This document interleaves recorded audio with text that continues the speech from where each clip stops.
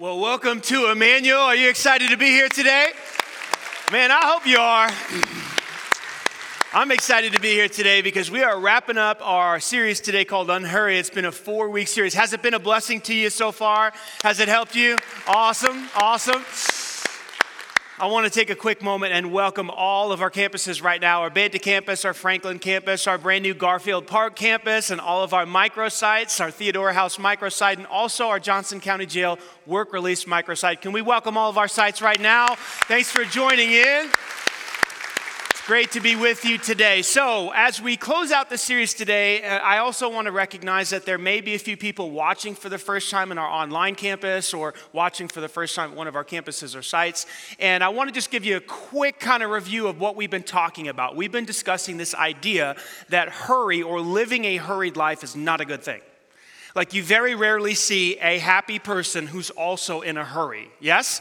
Yes or no? A hurried person is usually frustrated, impatient. A lot of times they're rude, right? They're just they don't see people. They're unloving, and they're essentially not very happy people. And there's lots of reasons for this. You know, sometimes people are just addicted to productivity, or they're disorganized, or they haven't planned out their day, or they're just time is money to them, so they're always on the go because they want to make more money. Whatever the reason is, hurry is not a good thing. We've been looking at a quote from Dallas Willard, one of my favorite authors in this series, and just really this series has been an unpacking of this one quote, that hurry is really the great enemy to the spiritual life. It makes being a disciple or living in the path of Jesus or in the way of Jesus nearly impossible. Because when we're in a hurry, week 1, we talked about how it makes us, it causes us to make bad choices and bad decisions. Haste makes mistakes. We looked at that in the book of Proverbs chapter 19. And then week number 2, we talked about how when we're in a hurry, it makes love impossible because people are reduced to what? Objects. They're obstacles. They're just in our way, right? And so we're very unloving when we're in a hurry. And then last week, Pastor Aaron Beasley did a great job here at the Greenwood campus and the Bandit campus, and Pastor Jake spoke at the Franklin campus, and they both talked about how it's almost impossible to become like Jesus when we are in a hurry, to be transformed into the likeness of Jesus. Didn't they do a great job last week? Can we give it up for those guys? Thank you so much. And so today what I want to do is talk about this 4th reason why hurry is a great enemy to the spiritual life. A couple months back, my oldest son was in his basketball season, and it was in the wintertime, and he had a game on Saturday night. And I preach on Saturday night live here at the Greenwood campus, and so his game started at 7:30, and his game was somewhere in downtown Indianapolis, kind of like halfway up the 465 circle. And so I thought, man, if I could get done preaching like right at 7 o'clock, because I start preaching at 6:30, get done at 7, wrap it up, run off stage, get in my car, 465, I can get there in 30 minutes. And that's what the GPS app said, 30-minute drive. Game tip-off's at 7:30, I get done preaching at 7, I can make it, right? You with me? Yes? Great plan. So I get done preaching, I run off stage, I get in my car, I'm on 65. I wasn't necessarily speeding. I know there's some officers in the room here today. But I wasn't going the speed limit either. It was like that in that weird buffer zone, 5 to 7, maybe 10 miles an hour over the limit. Anyway, sorry guys. And so I'm cruising, I hit 465, I'm going up the right side, I hit my exit, I get off, and I'm kind of turned around. I'm like, I've never been here before. Never been to this high school before. And I'm just following my wife gave me the address to the high school, and I'm following the blue dot. Anybody else follow the blue dot? I'm just going where it says to go. And I get turned around. Before I know it, it's dark outside, it's cold. I think it was snowing, because that makes the story a little bit more dramatic. Hard to see, snowflakes are coming, freezing cold outside, and I missed my turn. So, of course, this is not my fault. I mean, let's be honest, right? Whose fault is it? It's my wife's fault, of course. So I call her on the phone. She's already at the game, nice, warm, cozy, has her seat. And I call her on the phone and I say, where's the turn? I thought it was this exit. I thought it was this and that. I don't even remember the details. And she starts to say, no, I gave you the right directions. Of course, we got in an argument and it was her fault. So we hang up, and I finally find my way to the school, and I've never seen this school before. I park outside, I get outside, it's freezing, snow's coming down, and I start to walk around, and I cannot find the entrance to the gym. I'm freezing. I know at this time because I missed my turn, I was late. I was gonna miss tip-off. I was frustrated about that. And so I'm looking, I can't find the gym, so I call her again. Where's the gym? She says, oh, you got to go on this street, and there's a little alley, and then you'll see the sign. And I'm like, don't see any of it. Nothing she's saying do I see. So I'm getting aggravated with her and so I finally say, come out and find me. I'm out in the cold, wandering the streets of Indianapolis. I don't know where I am. And so she, like a great wife, takes responsibility and comes outside. Well, just as she is exiting the building, I actually find the entrance to the gym. And so I go in and I get my ticket, and she prepaid for me, and I go and I sit down, and now the game has started. I'm thinking, okay, it's still the first quarter. I haven't missed too much. But where's my wife? Well, she was outside trying to flag me down. And so, out in the cold. And so I text her and I say, hey, I got inside. And so she walks back in the gym and sits down next to me, and we just don't even talk. We don't even look at each other. It was a horrible evening. We lost the game. What happened that night to me was very simple. That being in a hurry stole my peace. It just robbed it. I just got done preaching my sermon. I was on a high. I was all spiritual. And then I was in the car, white-knuckling the steering wheel, saying, whose fault is this? I almost got into an accident. And I didn't just steal away my own peace. I stole away my wife's peace, because now she had to deal with a jerk. That's right here. It was my fault. I stole away the peace in our relationship. See, your lack of peace doesn't just affect you, it affects the people closest to you. In your notes, the fourth reason why hurry is a great enemy to the spiritual life is because it robs you of your peace. Peace is a hard idea to get your brain wrapped around. It's like misty, vague. It's hard to, it's not concrete. What is peace? Let me give you a concrete definition of peace so we can build on something solid here. Peace is simply restfulness of soul. It's an emotion, it's a condition, it's a feeling that everything is going to be okay, regardless of the circumstances. Peace. It's a powerful emotion. It's a powerful condition. I want you to listen to these words that I try to get through my head at least once a day in a meditative sort of way. And the reason I do that is because they bring tremendous peace to me regardless of the circumstances and going on in my life. I want to see if it has the same effect for you. You ready? The Lord is my shepherd. I shall not want. Translation, God is my protector, my provider, and my leader. Therefore, I'm all good. He makes me lie down in green pastures. Think of a sheep that has eaten its full. It's not hungry anymore, and now it's time for a little siesta, a little nap. So that sheep lies down in the grass with no fear, knowing that his shepherd is watching over him and providing for him. He makes me lie down in green pastures. He leads me beside still waters. I'm not thirsty anymore. I've drank. I'm full, and I'm just going to take a walk.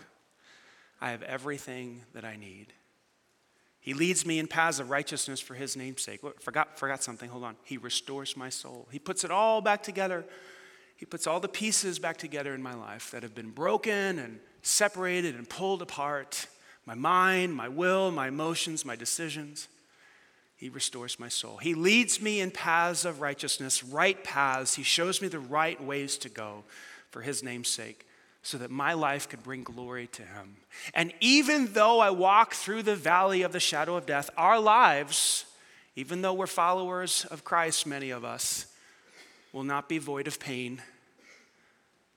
There will be difficulty, loss, disease, death for all of us. But even though I walk through the valley of the shadow of death, I will fear no evil. Why? Because you are with me. Your rod and your staff, they comfort me. You prepare a table before me in the presence of my enemies. You anoint my head with oil. My cup overflows. Surely goodness and mercy shall follow me all the days of my life, and I shall dwell in the house of the Lord forever. I try to go through that once a day in my mind, just to do what? Just to create restfulness of soul, a sense of calm, that everything's going to be okay. Don't do it every day, but I try to. But I tell you what, when I'm in a hurry, when I'm on the go, when it's boom, boom, boom, boom, boom, boom, that peace gets sucked right out of my soul. And I get into this frantic, angry, frustrated, impatient, unloving mode. Anybody else? And it can almost just take just an instant, almost a moment, and I shift from peace to hurry. Hurry is a condition of soul. It's not just something that we do. You can have a hurried soul, and then that's not a happy soul. And so this whole series, we've been trying to figure out how to move out of that condition. Jesus said this one time in John chapter 14, verse 27, I am leaving you with a gift. What is it? Peace of mind and heart. Jesus says, this is what I have for you. Peace. And it's not peace like the world can give it. Listen to what he says here. And the peace I give is a gift the world cannot give. So don't be troubled or afraid. Like the peace the world offers is when your circumstances go well and you have enough money to do whatever you want to do, or you get to go on vacation, or your children are obeying or whatever. No. It's not that sort of peace. That's a good sort of peace. I'm not saying that's not real. But Jesus says, I have something divine for you. I am the Prince of Peace. I am the God of peace. I am your source of peace. And I will produce restfulness in your soul. I am your shepherd. But when we're in a hurry, that peace gets stolen right out of our soul. You're designed for it. It's God's will for you. It's Jesus' gift to you and I. But let me take it a step further. Let me try to create a little bit more urgency in you. It's not just something that God designed for you. It's not just something that he desires for you. It's not just a gift that he offers to you that you should take it or maybe you don't take it. Peace is much more than that. In fact, in your notes, I wrote it like this. Peace is actually the essential element to a healthy soul. In other words, if you want to live a healthy life, if you want to live a vibrant life, a life that is strong and put together well and successful in relationships and with your finances and with your occupation and with your children and your extended family, and if you want to be a healthy individual, you have to have a healthy, peaceful soul. I've got a lawnmower. I only have one lawnmower, and I guess most people just have one lawnmower, but it's about 3 years old, maybe 4, maybe 3.5, not quite sure. And thankfully, I don't have to cut my own grass anymore because I have 2 teenage sons. Hallelujah. For anybody have teenage boys? Yes. But I do the weed eating and some of the other stuff. But this lawnmower, basically, we do 3 things every year. We pour gas in it, we pull the cord, and then we pray. Anybody know what I'm talking about? It's just a 3-step process. And miraculously, for 3 years, the gas and the pulling and the praying has worked and it has started. But I just have a hunch that maybe next year, when we put the gas in and we pull the cord, it's going to die. Now, here's why. Because I've never changed the oil. I don't have oil for it. If I had oil for it, I wouldn't know where to put it. And when you neglect the engine of anything, it is eventually going to have what? A breakdown, right? And this is the way we treat our lawnmowers, some of us, and I know I just lost a lot of respect in the crowd from some of the gentlemen and maybe some of the ladies. That's okay. I never said my life was perfect. It's funny in the sense of lawnmowers, but it's not funny when we think about our own lives.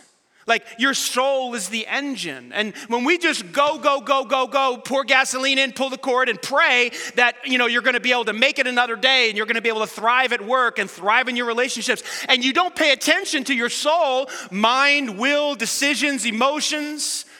Eventually, there will be an emotional breakdown, a divorce, a loss of a job, a loss of a reputation, a bad decision that wrecks your life. Eventually, there will be a breakdown. Why? Because you didn't check the engine. You're not putting the oil in and getting tune-ups and all those things. Listen to what King Solomon said in Proverbs 14, verse 30. a peaceful heart, a peaceful soul, a peaceful inner being, a heart that is restored and put back together well, leads to a healthy body. In the same way, jealousy, and you could replace this with any sin, pride, hatred, lust, greed, fear, worry, anxiety, whatever. You can replace this with any sin, but jealousy is like cancer in the bones. What is Solomon saying here? So deep, so profound. What he's saying is that the inner condition of a human being affects the outer condition, whether for good or for bad. If inside I have peace, then outside I will have peace. If inside I have jealousy and wickedness and anger and lust and envy and all of this stuff like pride, if inside my soul is corrupt with those things, then my outside will also be corrupt. You with me? The inside and the outside work together, they overlap. The soul is at the center of the body, and it affects the body. John Kitchen said it this way, commentator on the book of Proverbs: the physical bears the marks of the spiritual. When you look at the physical in someone's life, be it their physical health or their relationships or the quality of their life, it bears the marks of the spiritual.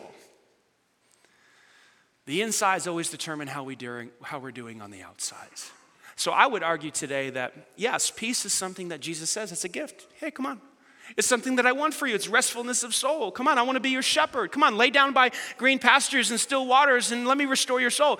Yes, it's an option.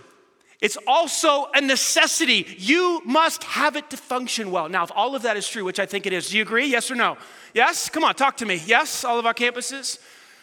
The question then is, okay, well then how do I find more peace? If I need it to function and to be a healthy human being so that I don't have a breakdown in my life, so the lawnmower just doesn't shut off one day, how do I get it? And here's the simple answer, right? This is the best I got for you. You and I need to create this thing called margin in our lives. We need to create margin in our lives. What do I mean by margin? Margin is simply this beautiful word that describes space. It's just space. It's the space that you have in a book if you pick up a book to read. You know, there's a reason why the words don't go all the way to the end of the page or all the way to the top. This little space right here is beautiful. Maybe you've never recognized it before, but it's beautiful. It allows you to calm down and read the book. If there was no margin, if the words went all the way here and all the way here, you probably would put it down because you get so anxious. Margin, it's space.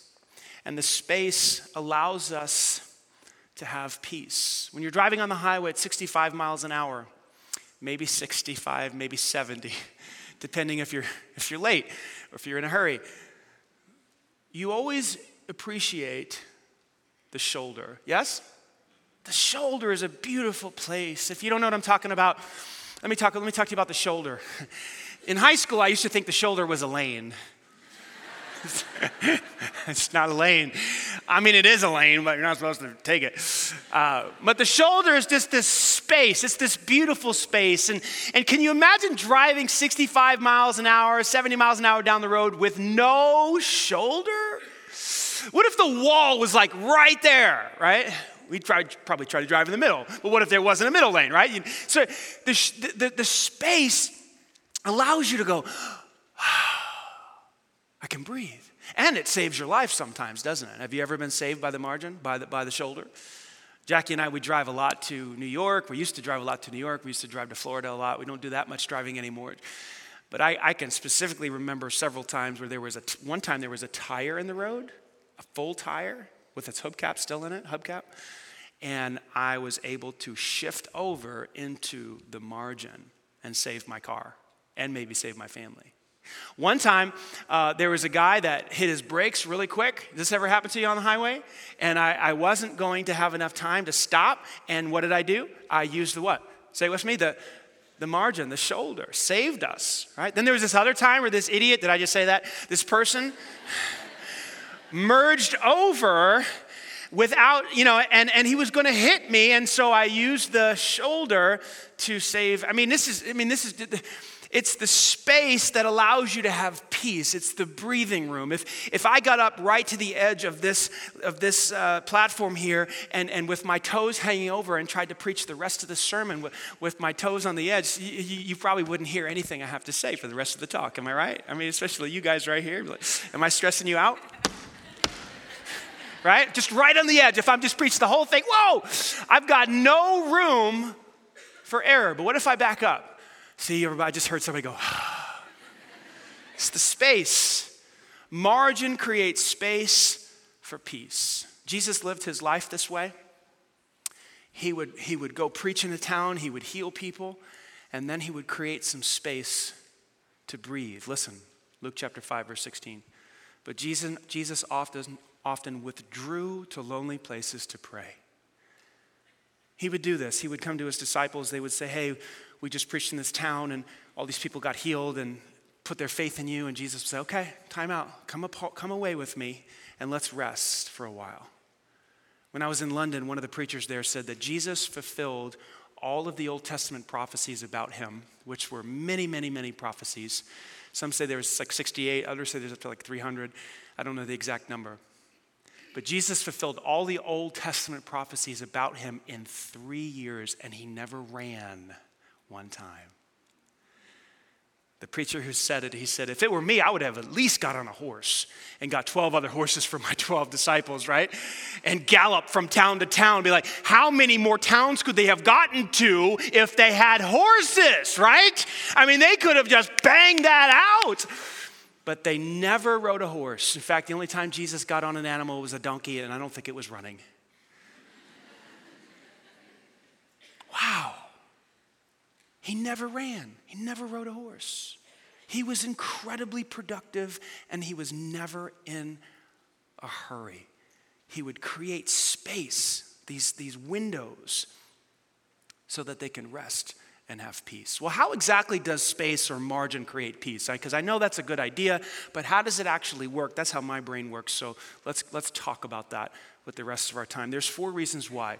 There's 4 reasons why margin helps to create peace in our lives, the peace that we were designed for and the peace that we need to live a healthy life. Number 1, it gives you space to think and reflect.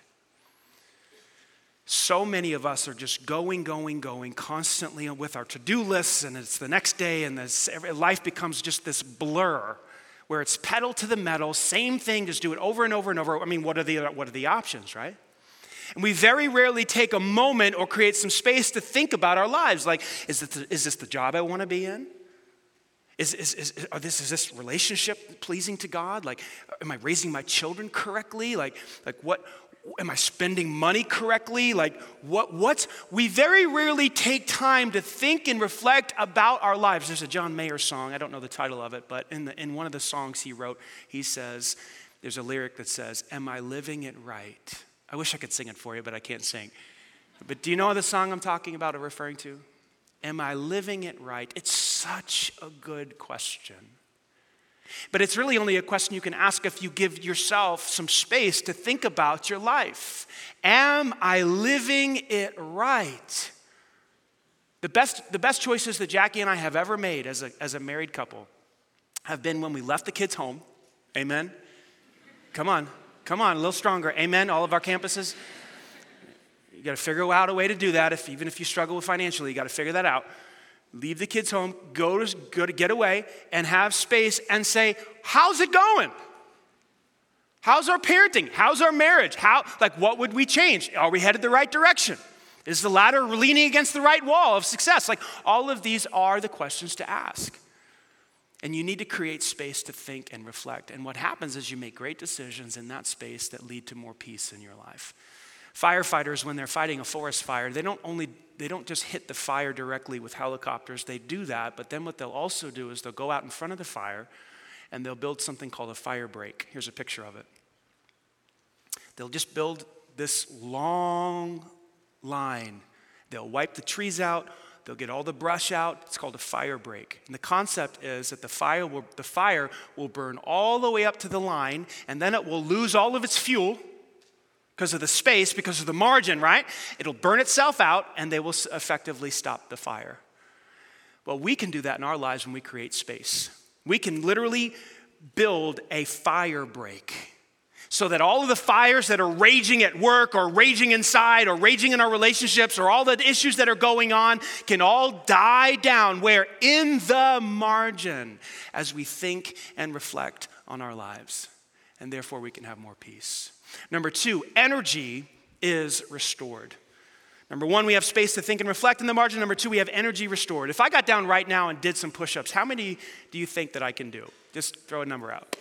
7 push-ups, anybody else? Not very.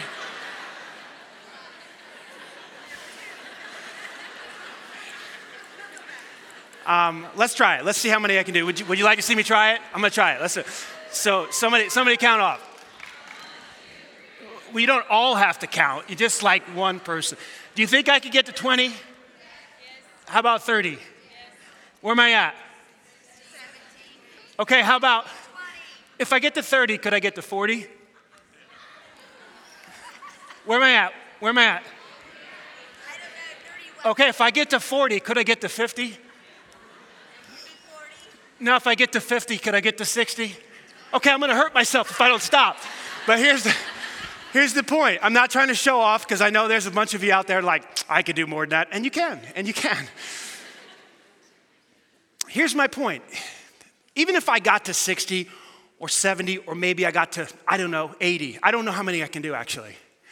At some point, I would have to stop. Do you agree? But what if I sat down and took a break? Like right now. And just 30 seconds, could I get down and do another 40, you think? Even though a minute ago I couldn't do one more. I was totally exhausted, right? What if I just took a break? What if I created some space? Could I do it? Could I do another 40 and then take a break and do another 40, yes or no? Yeah, because that's how the body works. But some of us, we don't think that it works that way with our emotions or with our physical health or with our spiritual life. We just think, pedal to the metal, I'm gonna keep going, hurry through life, and not realizing that we don't have limitless energy. Like it runs out. Every single one of us have limited time, limited resources, limited energy. But when we take breaks, when we rest, when we create some margin, our energy is restored. There's this great study done. You got to check it out. It was published back in 2009. 8 judges were studied over 1,000 cases that they oversaw. And it was for inmates trying to get parole. I'm a little out of breath, so. And here's what they found. Here's what this study found. If you were among the first 3 prisoners to have your case heard by these 8 judges, you had a 2 to 6 times greater chance of being released than if you were the last 3 prisoners of the afternoon or the morning.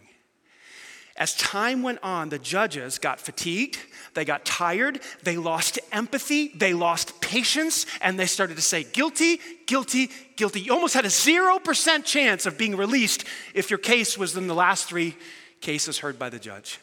Unbelievable. But in the first 3, it was like empathy, oh, no problem, you could be released. The article that was peer-reviewed and published, they said, we didn't prove this scientifically, but what we came to, the conclusion that we came to was that these judges they had just came off breakfast and they just came off lunch and they were well rested. And because of that, they had more glucose in their brains and they had more empathy and more compassion. When you and I take breaks, energy is restored. And when we don't, when we just go all the time, we're fatigued, we're frustrated, we're angry, we're impatient, we're rude, we're unkind to people. So number 1, we have space to think and reflect in the margin. Number 2, energy is restored in the margin. Let's talk about number 3. You have space to deal with the unexpected. Murphy's Law says if it can go wrong, it will go wrong. That's the bottom line. The water heater's gonna break.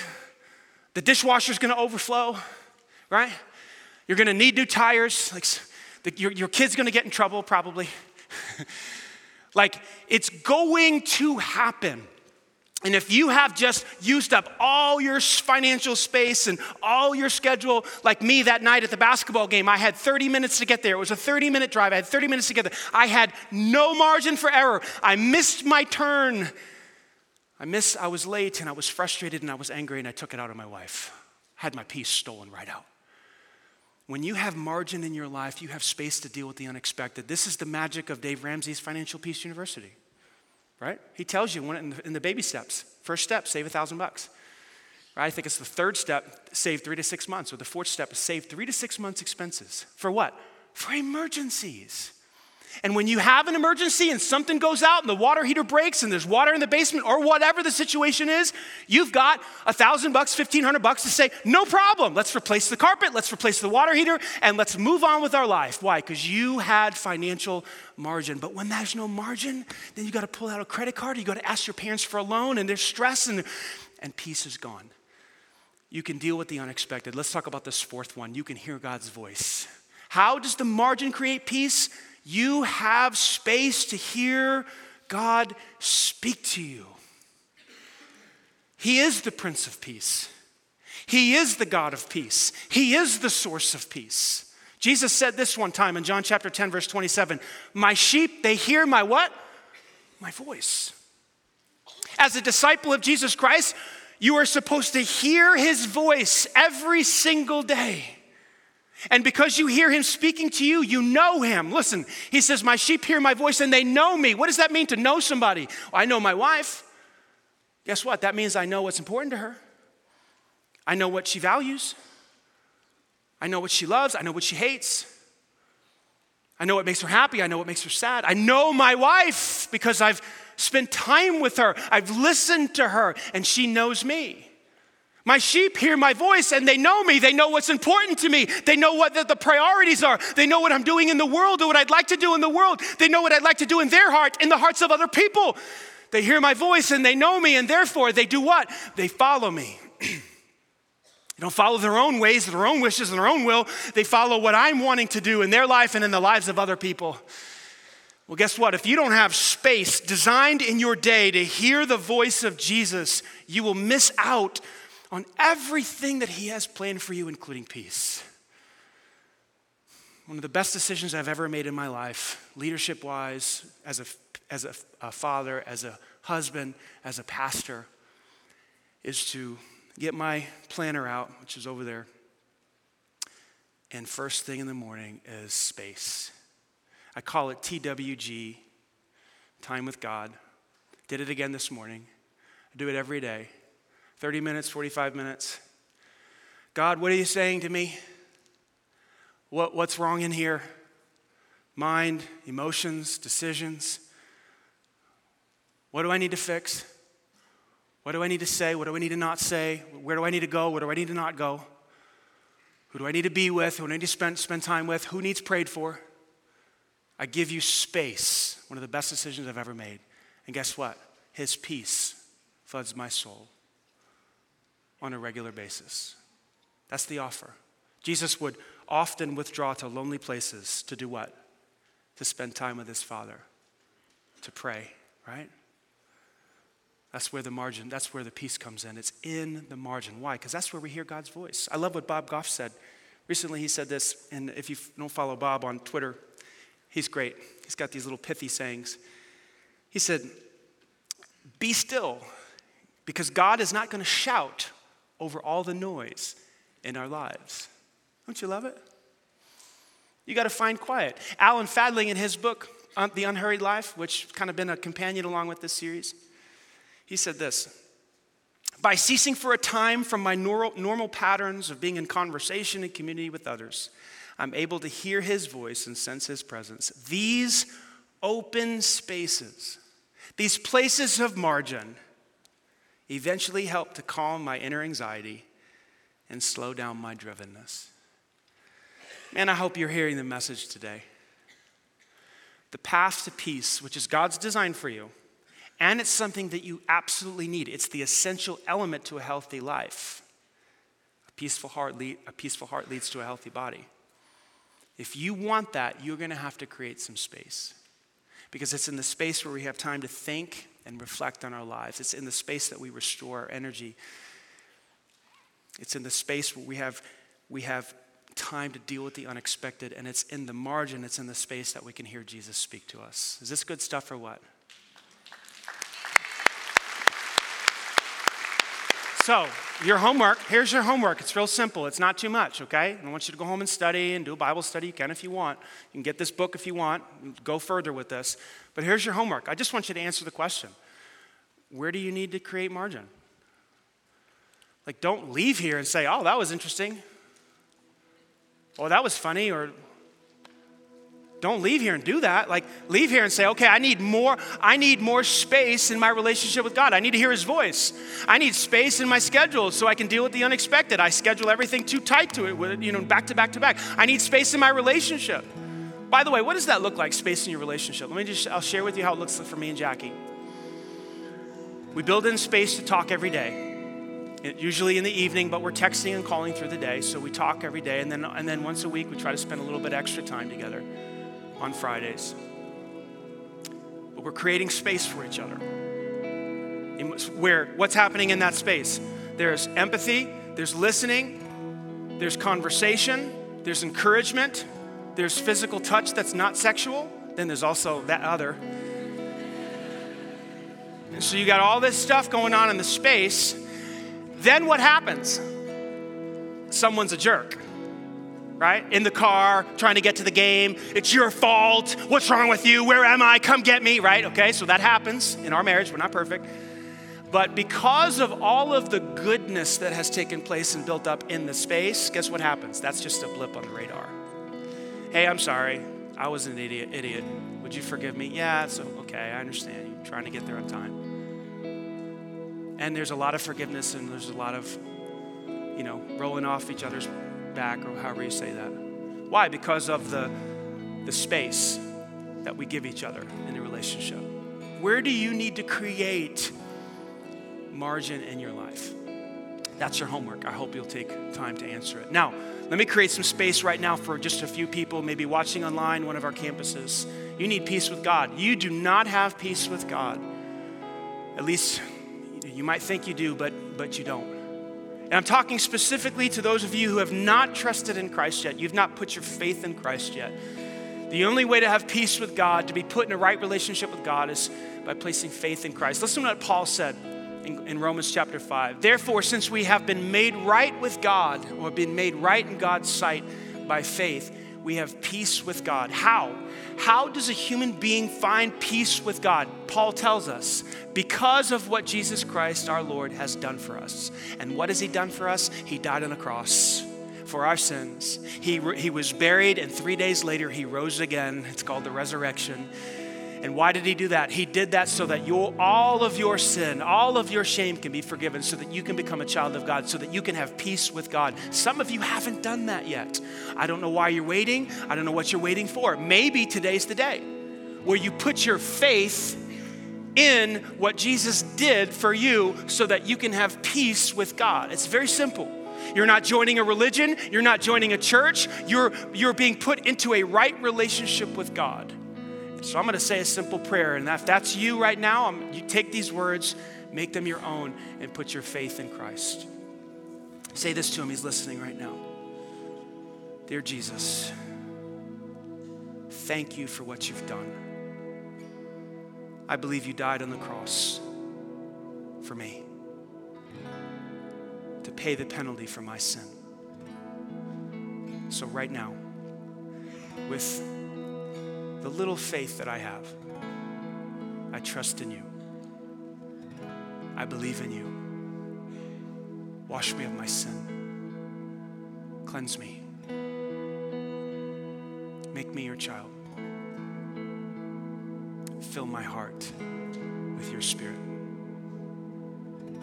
And from this day forward, lead me and guide me into truth, into the right path for my life. It's in Jesus' name I pray. And everybody said, amen, amen. Can we give God glory, guys? Amen.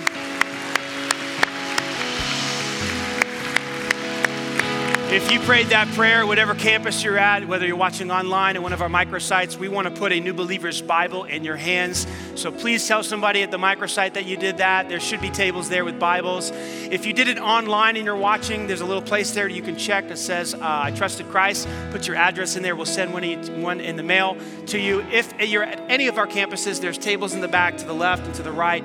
Please go back and grab one of these. Grab it, take it, and read it. It will begin to change your life. One more time, can we give God glory? Amen.